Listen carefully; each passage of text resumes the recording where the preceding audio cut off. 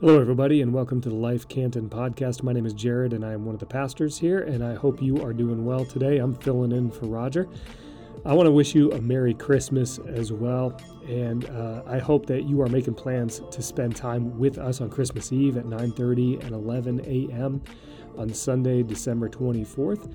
It's going to be a time to come together with family and friends and hear a message of hope and sing as well, with a traditional singing of Silent Night to candlelight as well. I want to let you know that your giving is making an impact in a variety of ways, both here, regionally, and globally as well. We get to partner with our denomination, the Evangelical Covenant Church, who are doing incredible things around the world, but specifically planting churches and then revitalizing some churches who are in need of it.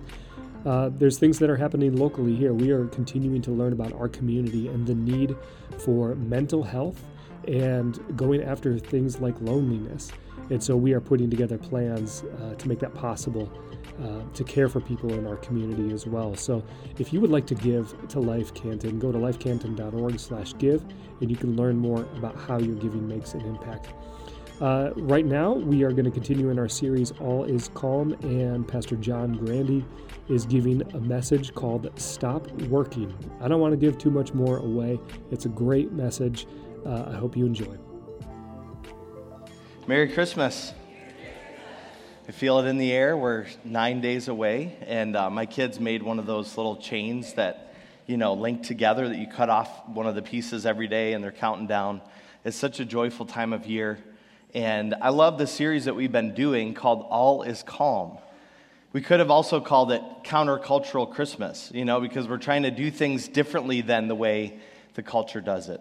And my name is John, by the way. If you don't know me, I'm one of the pastors here. And today we're in week 3 of All is Calm. I think I love this series because it's invited us to kind of turn down the noise and slow down our pace. Pretty much everything opposite of Ford Road. You know what I'm talking about? Like, I just try to avoid Ford Road all the time, but especially right now, it's insane. Don't even try to turn left on Ford Road. Just turn right and take the extra time it takes to get where you're going, okay? Like, you feel the anxiety when you're driving on it or anywhere near it. And so we want to create an environment that's the opposite of that, where we can just truly enjoy one another, enjoy God's presence, to be calm, to be in the moment. Now, I have a question for you. What's the number one question that we ask when we meet someone for the first time? Anyone have a guess? What's your name? How are you? Those are better questions than this one.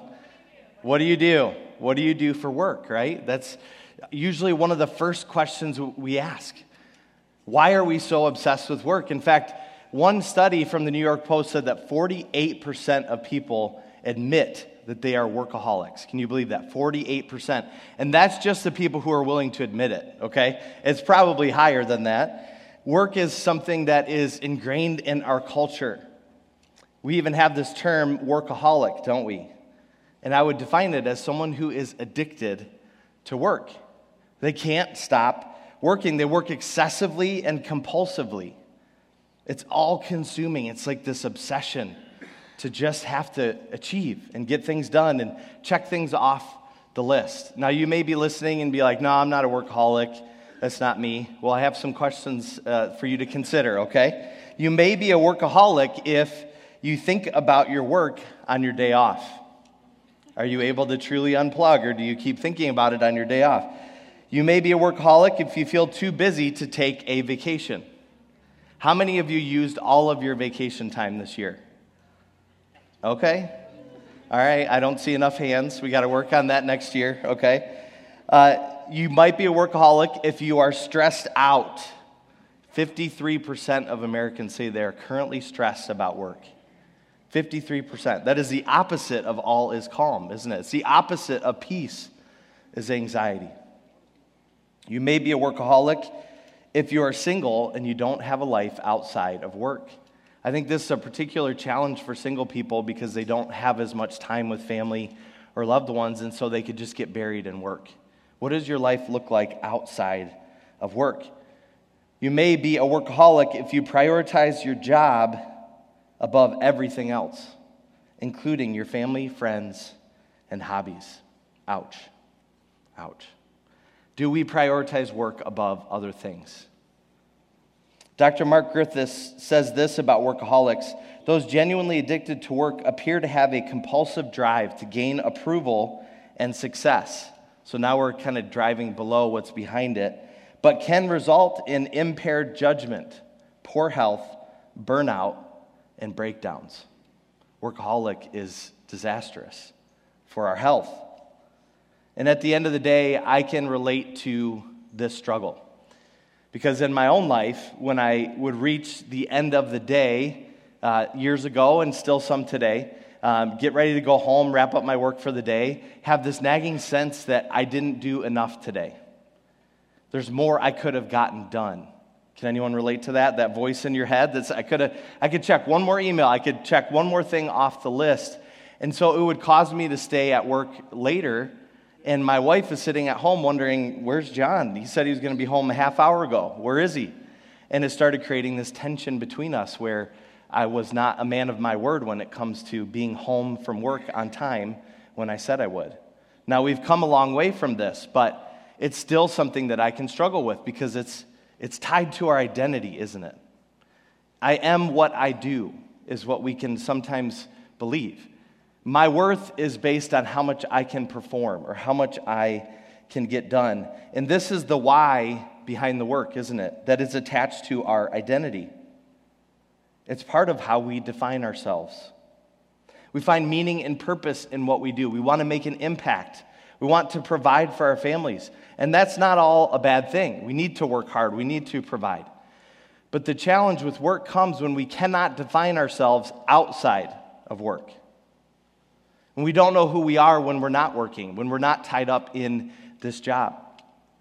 I've worked with people who are transitioning to retirement, and it's an identity crisis because they're like, who am I going to be when I don't have work anymore? There is so much of our identity that is tied up in this, isn't it? That's when it becomes a problem, when we can't define ourselves outside of work, when we have, and I think those identity crises are natural. I actually think they happen at every big transition in our lives. We talk about them happening for teenagers. Students out there, you know, you're asking that question, who am I now in middle school? Who am I in high school? But I think we ask that when we get married, when we have kids, when we reach retirement. It happens at all these big life changes. Another thing that we can wrestle with is feeling like we're not enough or we're not doing enough. We have this natural desire to provide, but we're afraid that what we make as a living is not going to be enough to provide for our families. What if something happens, a disaster of some sort, and we don't have enough money in the bank to cover it? So we can worry about this. We can stress about not having enough in savings, and it creates this drive to keep working, to not just meet needs, but have extra in case something happens. So we keep working. I have a question that I want us all to wrestle with today. What would it take for you to stop working? What would it take for me to stop working? To stop having such a stranglehold on our identity, on how we define ourselves. Last week, Roger talked about the shepherds in the Christmas story, how they were stinky social outcasts who they didn't make much money. They probably weren't workaholics, but they had to wrestle with the same question that we do. What will it take to stop working in their context? So we're going to jump back into their story and find out how they struggled with, will you stop working? And the story happens on the evening of Jesus' birthday. Let's pick it up in Luke chapter 2, verse 8. We'll go from verse 8 to verse 20, kind of jump around a little bit in this to unpack maybe a different angle on the shepherd story than you may have seen before. That night, there were shepherds staying in the fields nearby, guarding their flocks of sheep. Suddenly, an angel of the Lord appeared among them, and the radiance of the Lord's glory surrounded them. They were terrified, which, by the way, this is the number one response to angels in the Bible. This is terror, and they're these big, strong, angelic beings that are more like Navy SEALs times 2. You know, they're just these huge beings, and they're terrified. But the angel reassured them, "Don't be afraid," he said. "I bring you good news that will bring great joy to all people." The Savior, yes, the Messiah, the Lord, has been born today in Bethlehem, the city of David. We'll keep going. And you will recognize him by this sign. You will find a baby wrapped snugly in strips of cloth, lying in a manger. Suddenly, the angel was joined by a vast host of others, the armies of heaven, praising God and saying, "Glory to God in the highest heaven, and peace on earth to those with whom God is pleased." So you have this very big party in the heavenly realms, and these shepherds find themselves in the midst of it. Now, what do you notice about the shepherds? What are they doing? They're working. They're on the job right now. Okay, they're watching their sheep. Specifically, the scripture says that they are guarding their sheep. From what? Wolves, lions, bears. Sheep have a lot of predators, okay? And this is nighttime. That's when the predators want to come out and sneak attack and grab a sheep for dinner, you know? And the shepherds got to protect them from the predators. So they're on the job, and this is kind of like prime time for shepherds. They have to be on the lookout to make sure their sheep are safe. Now, did you notice what the angels say when they show up to the shepherds? They announce what is happening. The Messiah will be born in Bethlehem, and they tell them how they're going to find him, wrapped in strips of cloth, lying in a manger. Did they command the shepherds to go see him? They didn't, did they? They just announced what was happening. Kind of like an invitation. It was not a command. It was not a, "Thus says the Lord, you must go see the Messiah in Bethlehem." No, it was, "This is happening. It's going to be incredible. You should go." It's this kind of mysterious invitation. And every invitation includes a choice, doesn't it? We have to RSVP. Yes, I'm coming, or no, sorry, I can't make it. Invitation requires a choice.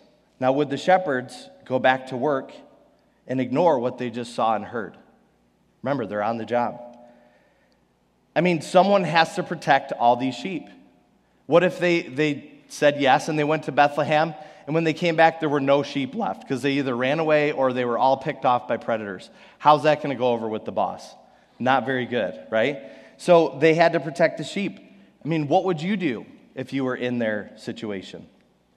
It's kind of like if an angel showed up at work on the assembly line where you work and told you to drop what you're doing and go. Just leave a hole in the assembly line. Everything would get backed up and there'd be a big mess on your hands. It'd be like leaving your kids to fend for themselves while you go on a road trip to Bethlehem. You know, like, good luck, kids. Hope you don't die, but I'm going to Bethlehem. It'd be like bailing on the important presentation you've been preparing for a long time with your team. And you just leave everyone hanging. You just don't show up, and you're the keynote speaker. Awkward, you know, you're just bailing on your work. What did the shepherds do? Let's keep reading to find out. Verse 15. When the angels had returned to heaven, the shepherds said to each other, "Let's go to Bethlehem. Let's see this thing that has happened, which the Lord has told us about." And they hurried to the village. They RSVP'd yes. They said, "Let's go. This is an adventure."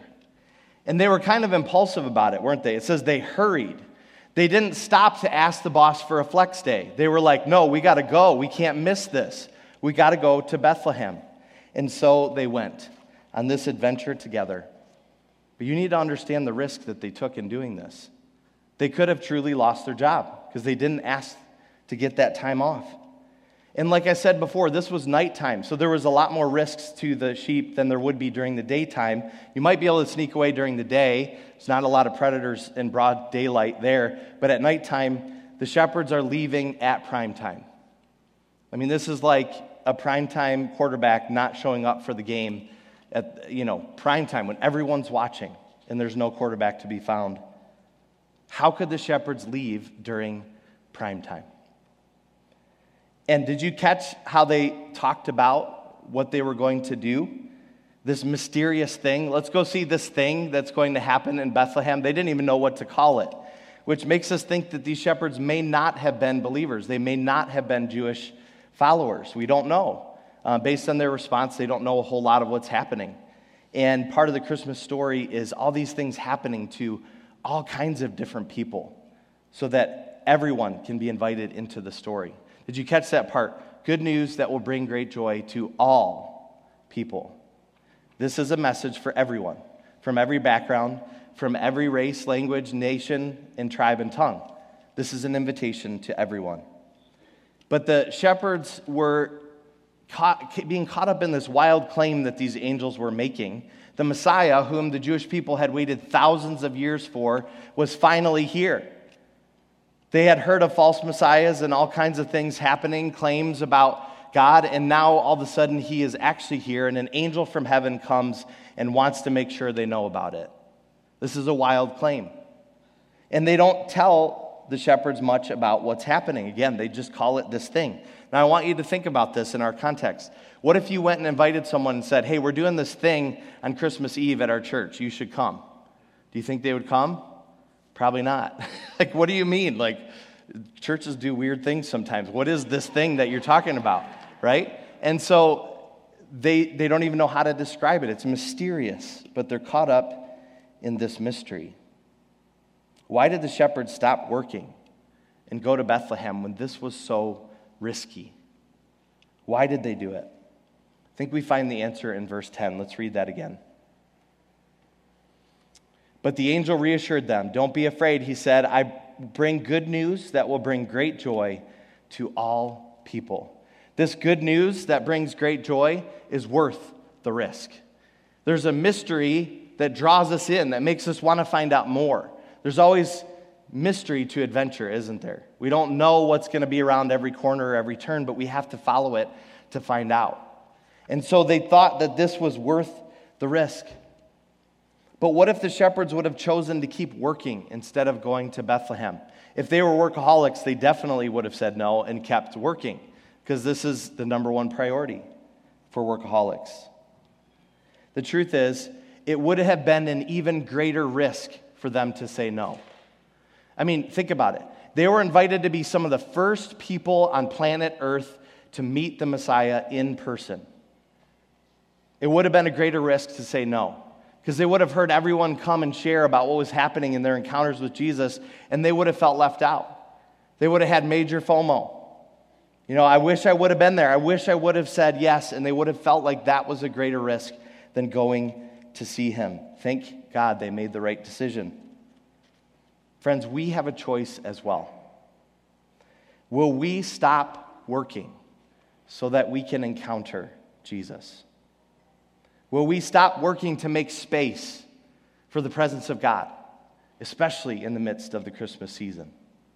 And I'm not just talking about your 9 to 5. I'm talking about that drive within us that has to get things done, that has to say that in order for this to be a good day, I've got to get these things done, and it can't be a good day if I don't get these things done. Can we quiet that noise?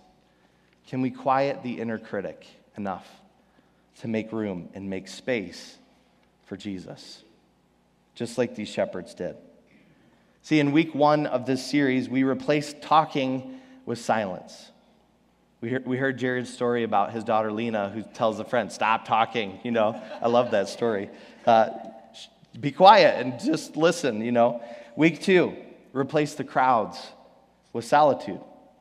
Sometimes we need to be alone and wrestle with what comes up when we're alone and find time for meditation. Roger talked about that with Mary, how she treasured these things in her heart as the Christmas story was unfolding. Today we're learning from the shepherds to replace work with something so much better. Let's finish the story to find out what that better thing was, okay? So we'll pick up in verse 16. They hurried to the village and found Mary and Joseph, and there was the baby lying in the manger. After seeing him, the shepherds told everyone what happened and what the angel had said to them about this child. All who heard the shepherd's story were astonished. But Mary kept all these things in her heart and thought about them often. Verse 20, the shepherds went back to their flocks, glorifying and praising God for all they had heard and seen. It was just as the angel had told them. The shepherds replaced work with Sabbath. Now, we've defined Sabbath in a lot of different ways, but today the shepherds are showing us a different take on the Sabbath, and they're helping us define it simply. Sabbath means joyful rest. Joyful rest. They stopped working so they could make room for joy, didn't they? They didn't know what was ahead. They followed this invitation of the angels, and they found themselves in this joyful moment, in this encounter with the Messiah, the Savior of the world. They got to be some of the first to see him with their own eyes. And the fact that they didn't have a plan made this kind of a fun adventure. And you pick up on their joy on the way home. They were full of joy, even playful and giddy. We get that sense from them at the end of these verses as they are on their way home. In fact, I see 3 different types of joy in this passage. This might be another thing that we miss, but there's 3 different types of joy here. Let's look at verses 18 to 20 again. Verse 18, since we were just talking about the shepherds, well, actually, let's start with the people here, because they're astonished. You see that? The people are astonished with what is happening. This is more of like a wonder, childlike wonder. What if we could recapture that wonder that kids have on Christmas morning? That wonder leading up to the day where they're counting down the days towards Christmas, and they're so excited and cannot wait. And it's more than the presents, isn't it? It's about these moments that we have together. It's about the presence of God that they may not know how to articulate yet, but they're experiencing God's peace and joy and love and hope, and they are caught up in the wonder. That's what is happening with all the people, as they are astonished with wonder. And then Mary thought about these things often. Roger talked about this last week, this meditation of her heart, whereas this is a quiet joy, more of a joy filled with solitude, where we're kind of thinking about this, not reacting in the moment, but taking it into our hearts and treasuring what is happening. There's wonder. Mary shows us meditation. And what do the shepherds show us? We already talked about this a little bit. You can go to the next verse. The shepherds show us celebration, don't they? They were glorifying and praising God. This was not quiet like Mary. This was loud. Like as they were traveling back to their flocks, I bet you everyone was like, what happened to those shepherds? Because they're excited. They're jacked. They're like, something happened to them. And as we read earlier, they told everyone. So as they're going along, they didn't just tell everyone in Bethlehem. They told everyone along the way as they were traveling back to work. There was a celebration happening with these shepherds. They were singing loudly, I bet, just like the angels were when they showed up. Here's the thing. I love how this verse ends. It was just as the angel had told them. The risk paid off, didn't it? Because what if the angels were lying to them? What if they said, this is going to happen, but they got there and nothing was there? No, they took the risk to go and accept the invitation, and the risk paid off. The risk to stop working was rewarded with joyful rest. See, in this story, we learn from the shepherds that Sabbath is not just a day. It's any moment that we experience joyful rest.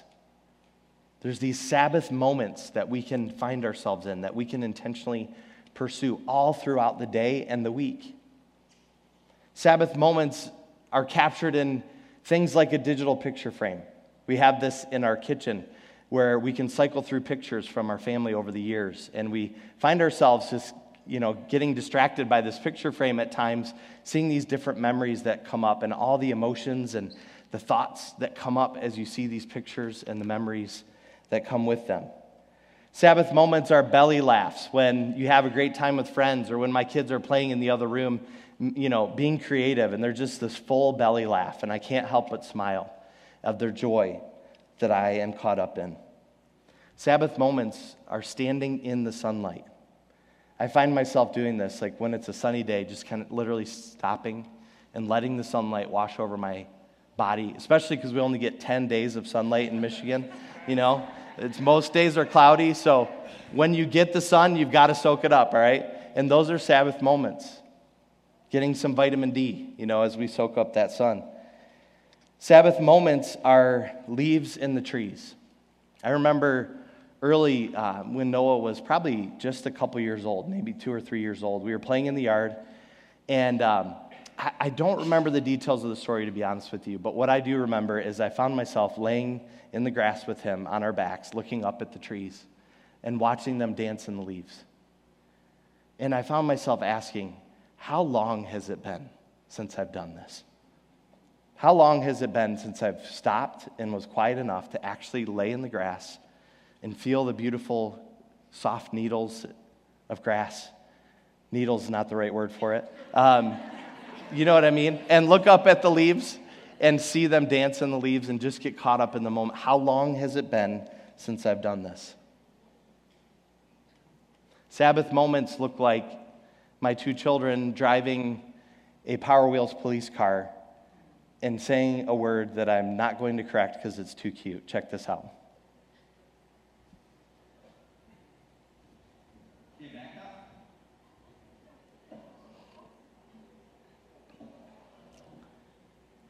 So this is Noah and Lila about 7 years ago when we lived in Ohio. Listen to what Noah's saying.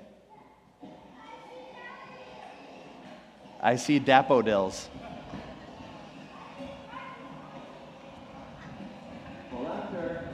Now watch as I pan backwards where Lila's hand is.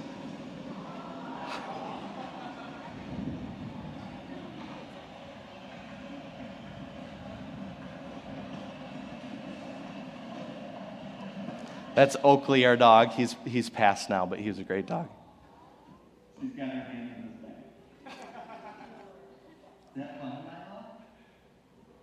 Lila.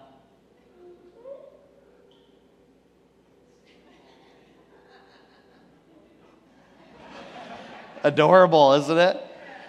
I don't know if this is good parenting advice, but when my kids say the words the wrong way, I don't correct them because it's too cute. I want them to say that as long as they can. Daffodils. Dad, I see the daffodils. And now he's going to get made fun of by all of you. And you can just blame it on me, okay? So these are moments where we get caught up in playful rest and joyful rest. We had just moved into that house, and there, you know all the craziness that comes with moving and unpacking and everything. And we had stopped to just say, we need a day to be 100% with each other. And that's what we did. And that's when we captured that moment. It was during a Sabbath moment. I'm not making this up. This is something we've intentionally tried to live out with our kids and make sure that they can experience this joyful rest along with us. How do you rest? Currently in your life, what helps you practice joyful rest? Do you have a rhythm of this? Is this a priority for you? When was the last time you caught yourself in a joyful moment and asked yourself, when was the last time I did this? If you can't think of one, then you might be a workaholic. I'm just saying, okay? Now, we need to get caught up in these moments of joy. It's so important. Why? Because Sabbath is the antidote to workaholism. Sabbath is the antidote to workaholism. Workaholism convinces us that we are what we do. Our work defines our identity. But Sabbath reminds us we are enough, just as God made us. God defines our identity. Amen? Not our work. God does. He made us and He called us not just good, but very good. It's the only part of creation that gets the very part of it. You are very good. You are made in the image of God. And that is worth caring for. That is worth resting to remember who He made you to be. Because when we get caught up in work, it produces a scarcity identity. There's a part of us that feels like we are not enough or we are not doing enough. And that works its way all the way down into our identity, not just a mindset. When I first wrote this, I said scarcity mindset, but I think it's so much more. It actually becomes a scarcity identity, doesn't it? I am not enough. I am not doing enough. And that's a much bigger problem than just a mindset or a mentality. We can even be convinced that joy or Sabbath is a luxury, not a necessity. If we have this scarcity identity. I don't have enough time for joy. I don't have enough time to laugh and to play. That's for kids. I'm a grown-up. I got to get stuff done. I got to work. And that's a scarcity identity. Instead, Sabbath invites us to accept the truth that God will always provide for us. He will always be enough. And he says that we are enough, always. We are never not enough for him, okay? We are always enough for our Creator. And he invites us to experience this abundance identity. More than just a mentality. It's believing in the core of our identity that God promises to provide so we will always have enough and be enough. That's the abundance identity. I will always have enough and be enough, and I believe it. And I'm going to wrestle with that until I believe it. Sabbath is the antidote to workaholism because it prioritizes joy and rest. It makes this a priority, not a luxury, but something that we need. It's a risk, though, isn't it? It's risky for us, just like it was for the shepherds. There are things that we have to give up. There are things that we have to sacrifice if we are going to make these Sabbath moments and Sabbath days a priority. It may mean making less money or saying no to overtime. You know, that time and a half or double time is very tempting, but in order to practice rest, sometimes we have to say no and prioritize that rest. Some of you may not even have vacation days. So in order for you to take a day off work, it means you're not getting paid. That's a risk. That's a risk. And is it worth taking? I think it is. There's definitely a cost to this, but is it worth the risk? Is it worth the risk? There was a study done about the Sabbath, and in the study they had researched the Christian denomination Seventh-day Adventists because they prioritize Sabbath. You can hear it in the name of their denomination. Seventh-day Adventists, meaning we are going to practice Sabbath on the seventh day. And for them, they believe that it's Saturday. It doesn't really matter what day it is, to be honest, as long as you're practicing Sabbath. But for them, it's part of who they are and what they believe. So every Saturday, they really take Sabbath seriously. And they can sometimes wrestle with some legalism, but we all can, can't we?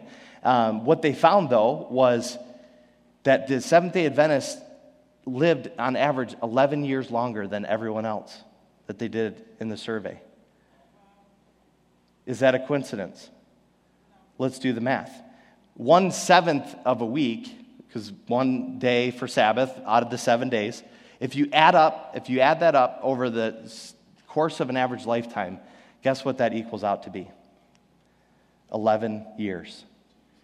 It's the same exact number. So the Seventh-day Adventists are teaching us that when we actually prioritize Sabbath, we can add a decade to our lives. That's hard evidence by the research. If you practice Sabbath, you can have a decade more to your life. That's why this matters. That's why this risk is worth it. Now, I imagine if you get caught up in workaholism, it's going to have the opposite effect, right? You might take away a decade of your life if we get caught up in workaholism, whereas Sabbath actually extends our life, invites us into more life. Now, as we wrap up, I want to look at one more thing that we learned from the shepherds in verse 20. Let's look at verse 20 again.